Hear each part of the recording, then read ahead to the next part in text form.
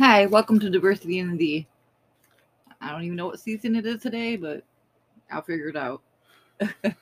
I'm, I'm your host, Anna, and this is my co host. Eastside Live. And today I'm going to be going over local news. This ain't out of Detroit, but this broke my heart because I love the 70's show. So I'm going to just go briefly over this. It says Masterson guilty of 2 out of 3 counts of rape and retrial. A jury found that 70's show star Danny Masterson guilty of 2 out of 3 counts of rape Wednesday in a Los Angeles retrial in which the Church of Scientology played a central role. They could not reach a verdict on the third count that alleged Masterson raped a longtime girlfriend. Masterson was led from the courtroom in handcuffs and would be held without bail until he is sentenced. No sentencing date has yet been set. The 47-year-old actor would face 30 years to life in prison. His wife, actor and model Bijou Phillips, wept as he was led away. Other family and friends sat stone-faced. After a deadlocked jury led to a mistrial in December, prosecutors retried Masterson, saying he forcibly raped 3 women in his Hollywood Hills home between 2001 and 2003. He used his prominence in the church, where all 3 women were also members at the time, to avoid consequences for decades. Tensions ran high in the courtroom between current and former Scientologists and even leaked into testimony, with accusers saying on the stand that they felt intimidated by some members in the room.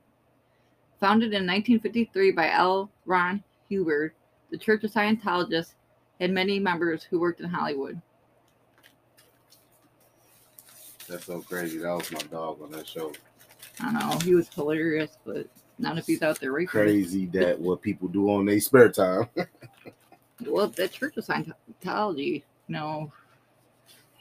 don't know what is up with that church, but I ain't gonna speak about what I really wanted to say, but I'll keep that to myself. Okay, Clinton Township mom charged after son found dead in the park.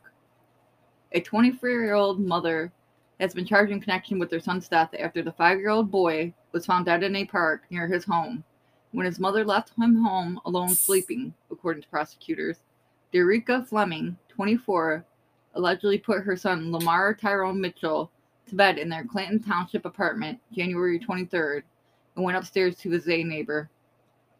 Macomb County prosecutors said in a news release the boy got out of bed, left the apartment, and was later found in a nearby park.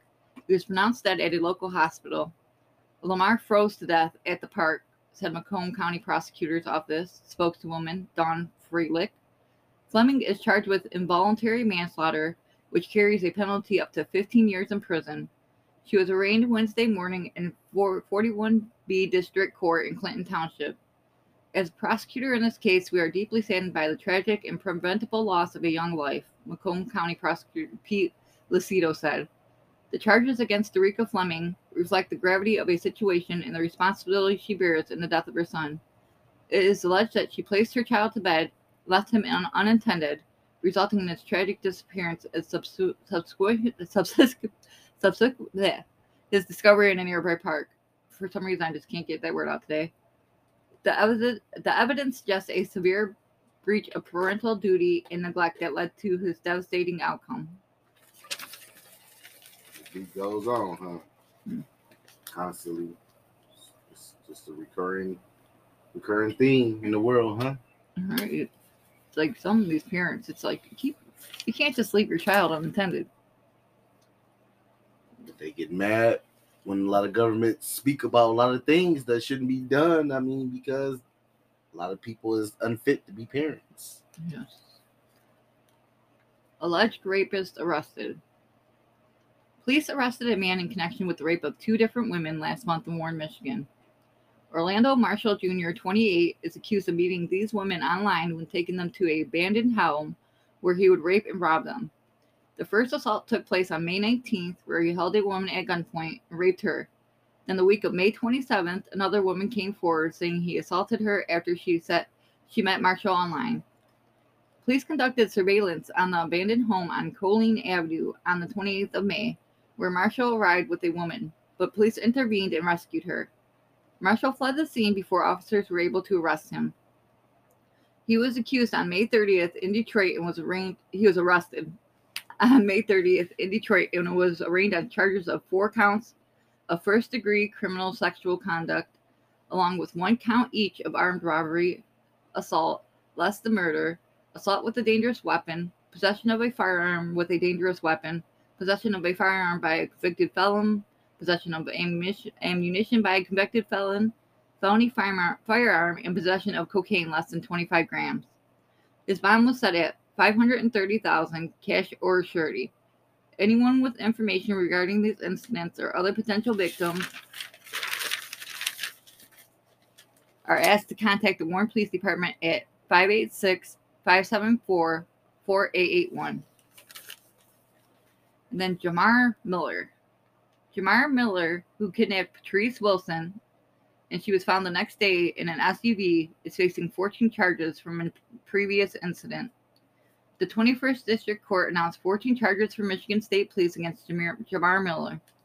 These charges against the 36-year-old are from an incident that occurred on February 23rd. There is also a $1 million cash bond set for him. The charges he is facing in Taylor are controlled substance delivery, manufacturing narcotics and cocaine, controlled substance delivery, manufacturing of methamphetamine, controlled substance delivery of manufacturing narcotics, cocaine 50 grams, weapons firearm by felony 2 counts, weapons ammunition possession by a felon 2 counts, and 7 counts of felony firearms. A scheduled exam for Miller is set for June 5th. He also had a probable cause conference on May 30th and an arraignment schedule on May 17th. And then the update on the Olisa Williams case. Isaiah Williams appeared in court where Williams attended via Zoom from his jail cell. He was heard yelling he wanted to fire his attorney, Danian Woodson, and represent himself. His case is adjourned. The attorneys agreed to postpone proceedings, pending the filing of several motions. If you remember Isaiah Williams, we did him in a case. He was arraigned for murder on January 21st, 2022. After being extradited from Chicago to face allegations, he killed his infant daughter, Olisa Williams, who has been missing since July 1982 and presumed dead. We covered this case in episode 9 of season 2. We will be keeping you updated on this case. And then Seninta Parks. Cambia Brewer had sent her 2-year-old daughter, Khalees, to stay with her father for a couple days. Her and Khalees's father was broken up, but the two still remained cordial for Khalees and her 2-week-old sister. Cambia FaceTimed her daughter while she was at her father's house. She thought it was odd that when she was talking to her daughter, she didn't have a shirt on. Seninta Parks, the girl's father, always insisted for her to be fully clothed, but she really became alarmed when she had seen Seninta holding a gun behind her daughter's head. She told Seninta she was coming to get Khalees, but unfortunately she did not make it in time. Seninta shot Khalees just above her right eye. He then turned the gun on himself, shooting himself in the chest, in a failed suicide attempt. Police were called to the scene by a resident in the apartment below when they found a bullet that was fired through the ceiling. When police responded, no one answered the door, so they kicked the door in. That's when they found Khalees's body in a pool of blood on the bed, near Seninta's. He had a gun near his right hand. Seninta was taken to the hospital by ambulance. Khalees was dead at the scene. During the ambulance ride, an officer rode with him, and he never asked about his daughter or even appeared to be concerned. Cambia Brewer talked to Seninta after the killing. He said somebody set him up. She also asked him if he had been on drugs. He replied he was sober when he killed Khalees. Seninta had a previous armed robbery conviction and could not legally possess a gun. They did find cocaine in Khalees's urine, but not in her blood, suggesting that it had been ingested hours, maybe a day, while she was with her father. The use of cocaine can raise body temperatures and cause aggregation. Both Khalees and Seninta were found naked in the bed. They deemed Seninta incompetent to stand trial 2 times in June of 2022. In April of 2023, but he is finally ruled competent and will have a preliminary exam in Wyoming District Court. A date has not been set. That's wild. That is so wild. You drug and kill your kid. Right. And then you do it on FaceTime. The mom sees the gun. Like, I don't know why the mom wouldn't call the cops right then and there. I mean, maybe she did and it wasn't reported on, but I mean, if I seen a guy with a gun to my daughter's head, I'd be like, you know what, I gotta go. I'm calling cops. It all comes back to the month. It always come back to the bad apple. People be thinking and starting and having these kids with these people like these people are, and they want to give them the benefit of the doubt. It's no benefit of the doubt because if they that type of person, obviously they that type of person. You'll never know. A drug if you got any type of things with drugs going on with you or your family members, I mean it's all in the DNA. Yeah. If somebody's a junkie, that makes you a junkie, right? Right. Because it's in your blood, Well, they say birds of a feather flock together. right? So, So it'd be a lot of that. That just it's insane. But I hope he rot in hell whenever you do.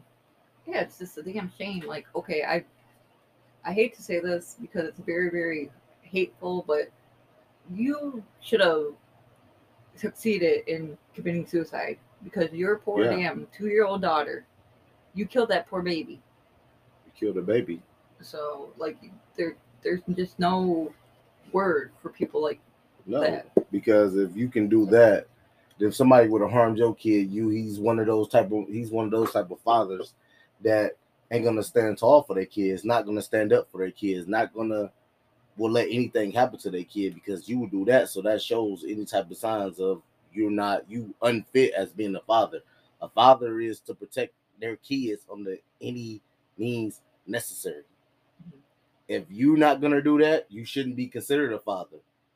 Because if you do something to my kid, I'm supposed to do something to you. So if you don't do that, you're not a father, and then you do that to your own child. It's sickening. Kids are innocent. Yeah, They're innocent. They can't fend for themselves. but it don't help when you don't have fathers or halfway mothers that ain't gonna defend them. Somebody got to defend them. They can't defend themselves. It's just the world's been going crazy. What is up with all these parents killing their kids lately? I mean, it just disgusts me. We got to go back to our era. Half of them is from our era. So just imagine. I can only imagine how many people that's our age and in our age category probably had them same thoughts.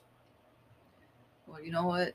That's why they set up places where you can take your kids if you don't want them instead of killing them. Shouldn't kill your kid. I mean, that's just the coward way out. That means you would never protect your kid. I'm going to protect my kids under any means necessary. People who want to hurt their kids should just take the gun out, pull it on themselves, and kill themselves because them kids are innocent. They didn't do nothing. They didn't ask to be here.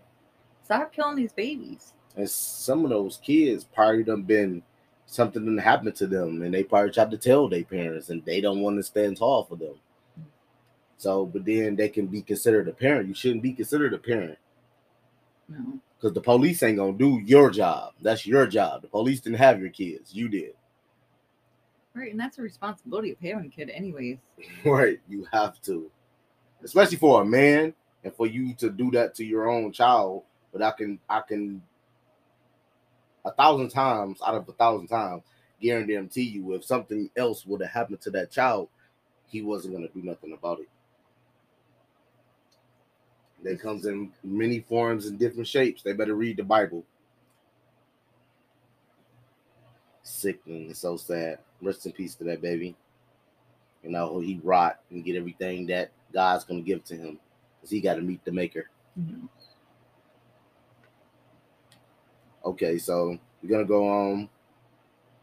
And I'm very, very familiar with this street right here. The Hazelwood Massacre, largest mass murder.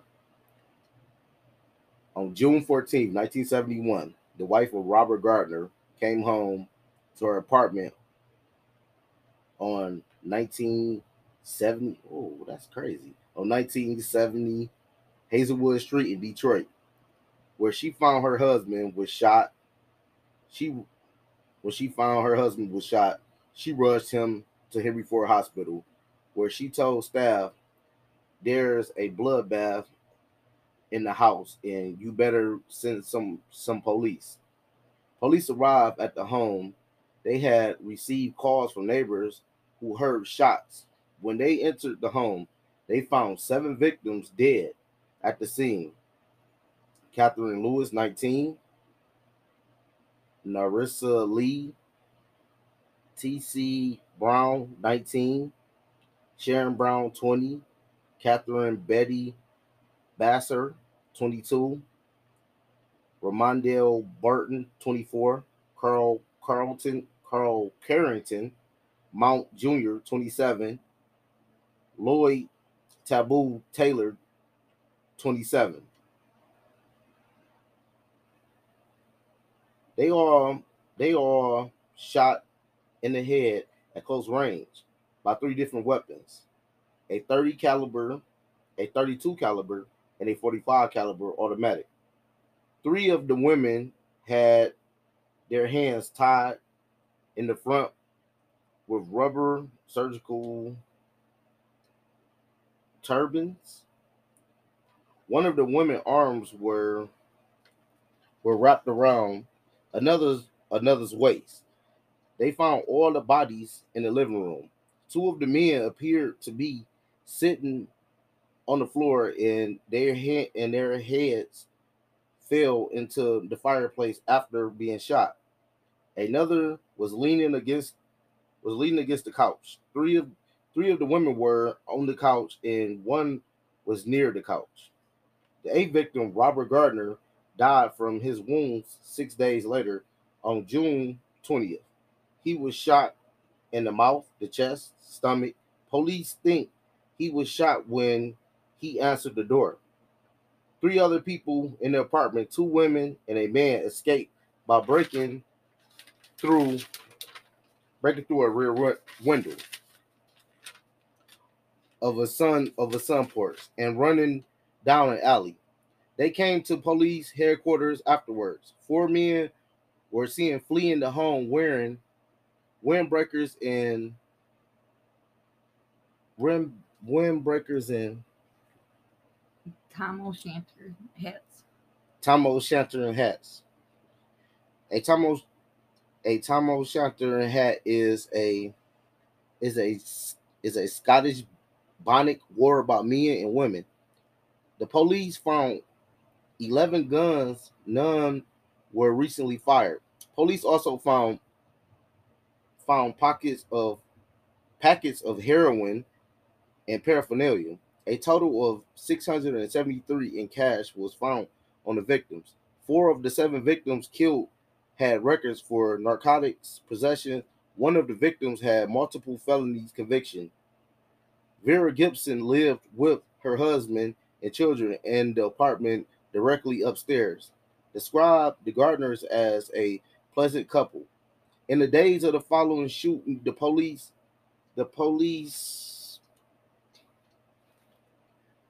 Theorized.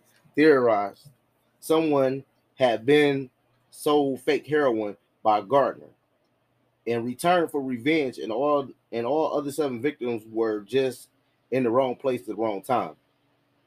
This was supported by discovering the heroin found was a mixture of milk sugar,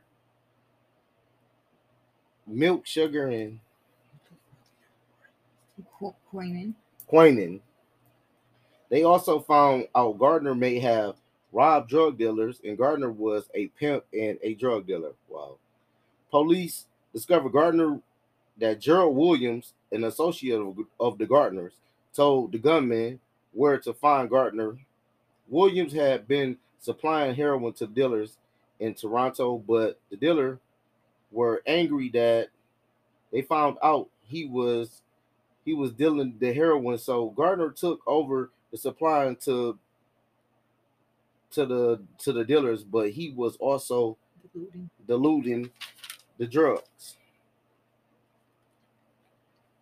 The Toronto dealer came to Detroit in search for new sources in March. Gardner learned of a plan and kidnapped the dealers and representatives to get in representatives to gain access to mo- motel where the dealers were staying that when Gardner and accomplice robbed the dealers for 13,000 in cash, 4,000 in jewelry, and $3,000 to $4,000 in cocaine, he had he had released he had pleased the dealer and their representatives rather than killing them. In retaliation, the dealers hired a gunman to kill Gardner. He got wind of their plans and moved around, and the family ended up on Hazelwood. While around, moving around, he was lured back to Detroit by Williams, saying that he had profitable drug deals. No one has ever been arrested, and the case remains open. The time the massacre occurred, it was the biggest mass slaying in Detroit's history. That that year, Detroit's death toll from 1971 was 690. During the 1970s, Detroit led the nation in homicides and became known as the Murder City. Rest in peace to all of those people that lost their life. Yeah, that's crazy. So basically, the cops think that he was backdoored by an associate that was dealing drugs to these Toronto dealers, but his associate, the Toronto dealers, didn't like him because they thought he was diluting the drugs. He was stepping on it. He was stepping. He was getting the drugs. He was stepping on it, making fake. He was taking the real and serving to somebody else, and then he was stepping on the rest and giving it to the city. And the city, like, okay, that's a lot of games that a lot of people play. That's the game you don't want to play. Right, especially dealing with dealers and stuff like that. Yeah, because you don't never know. Every dealer got every dealer got hitchmen all around. That's their job. Their job ain't to touch dope, ain't to get no money off the dope. Their job is to be enforcers. And then they go and rob the dealers. Yeah. When they come to Detroit. Yeah, you rob them for drugs, money, and jewelry. Now that's a perfect insult. And then he just lets them go. Like, they're not going to retaliate. They're in Detroit to retaliate against you, but you rob them because you get a heads up, and then you just let them go. Like, they're not going to retaliate again. They from a whole other country. That's the whole damn thing. Like, you tripping. Right. Just because they're from Toronto don't mean they're soft. I mean, they're drug dealers. Canada get bad. Canada get bad too. It's crazy. Okay, now that we're on massacres today, I'm going to do the Rock Road Massacre. Robert Lee Haggart was born in 1950 and grew up in Rosebush, Michigan. He attended Mount Pleasant High School, and in 1968, when he turned 18 years old, enlisted in the Army, where he qualified as a sharpshooter and served in Germany and Vietnam. After he was discharged from the Army, he returned to his hometown, where he worked on farms, sold livestock feed, and was a livestock auctioneer. He had a rep as a heavy drinker and a man with an eye for the ladies. In 1974, Robert was charged with rape of a 14-year-old girl that he had sexual relationships with after being both of him and the girl were drinking at a wedding reception. He was sentenced to 3 years of probation after taking a plea. Shortly after, another woman had accused Robert of attacking her, and he was sentenced to 2 years and 10 months for probation violations. After spending 2 years, he was released on parole in June of 1977 and returned home. In the summer of 1977, Robert went to a chow house where he was a regular, and he met Garnetta, a waitress there. They started dating, and she became pregnant, but she had an abortion, and Robert was angry, so they stopped seeing each other for some time. But in 1980, the two reconnected. Robert moved in with Garnetta, and they married in February of 1981. The relationship was troubled. They argued. Robert was spending a lot of time at bars, and there was financial troubles. One day, Garnetta showed up to work with bruises on her face from a beating by Robert. In 1981, Garnetta filed for divorce and moved in with her mother. In July of 1981 and in August of 1981, a warrant was issued for Robert for writing a bad check. Robert fled the area and moved to Haletown, Tennessee, and began dating a 23-year-old pizzeria cook, Linda Thomas. Robert had to head back to Michigan to finalize the divorce with Garnetta on February 17, 1982. So he left on February 15th from Haletown to Michigan. On the 16th of February, The Post family held a reunion with Garnetta at the family's farmhouse in Clare County, Michigan.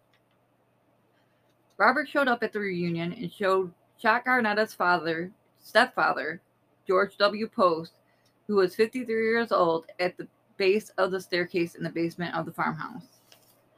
Then he had seen Garnetta's stepsister, Helen Gaffney, who was 29, and was there with her 4 kids. When Helen tried to flee with her kids to a pickup truck, Robert opened fire on the truck using a shotgun and a handgun. They found Helen slumped over the bodies of her 3 kids ages 10 to 7 years old. The 4th child, Amanda, was 15 months old and found alive. Her mother pushed her to the floor of the truck out of harm's way. Robert then waited till he seen Garnetta, who was 23.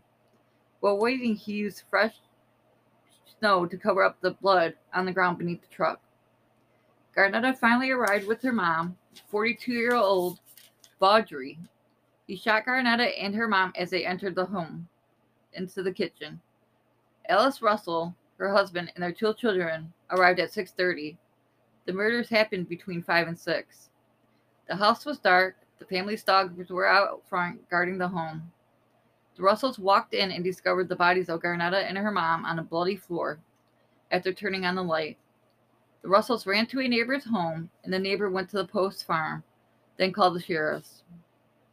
Robert was arrested on Thursday, February 18th in Tennessee when his roommate read about the murders and recognized the Buick Robert was driving, which belonged to Garnetta's mom, and called the police. Police set up a roadblock. Robert tried to turn around when he seen it, but police blocked his way with their cars. Robert had a loaded .38 caliber by his feet and didn't resist. He was flown back to Michigan on February 20th. He was tried on September of 1982, and on October 8th, he was found guilty of first-degree murder in 6 of the deaths. He was found guilty of second-degree murder of 7-year-old Tom, and also found guilty of attempted murder of Amanda Gaffney. On October 22nd, he was sentenced to serve 7 life sentences plus 32 years. This was the worst mass murder in Michigan since June of 1971 and the first homicide in Clare County since 1979. Decades later, DNA found on the body of Doris Arndt, who was found raped and strangled in October of 1977, came back to Robert, but he was never charged. It was a sick something for something. Right. How are you going to take out a whole damn family because you're getting divorced? It was a sick something or something. Especially little kids. Like, I don't know what is up with people in these. Like, but them 7 life sentences plus 32 more years out, and I mean, they need to bring the death penalty back. They're just taking up space. By killing these kids, these mass murderers, they just need to be put down. I'm not God. I'm not saying people need to do God work, but I mean, with that type of thing, that's taking up all of us people. You guys that's out here listening, that's taking up all of our dollars. Just having these people just sit for all these years, taking up our taxpayer money, so they can sit where they should be somewhere else. Yes. You commit the crime, the heinous crime that you did, you shall and you should pay the same way that you put it out. You always supposed to get what you dish out, get it back. All right. I agree with you all the way on that one. Well, on that note, happy Sunday to everybody. And we want to thank all of our listeners. Don't forget to subscribe, follow, like, and comment. And also remember, we are available on the following platforms: Amazon Music, Spotify, Google Podcasts, and YouTube. Our Facebook page is Diversity in the D. Our email is divercitydinted@gmail.com. And especially want to give a big shout out to my neighbors for listening to our podcast. Appreciate y'all.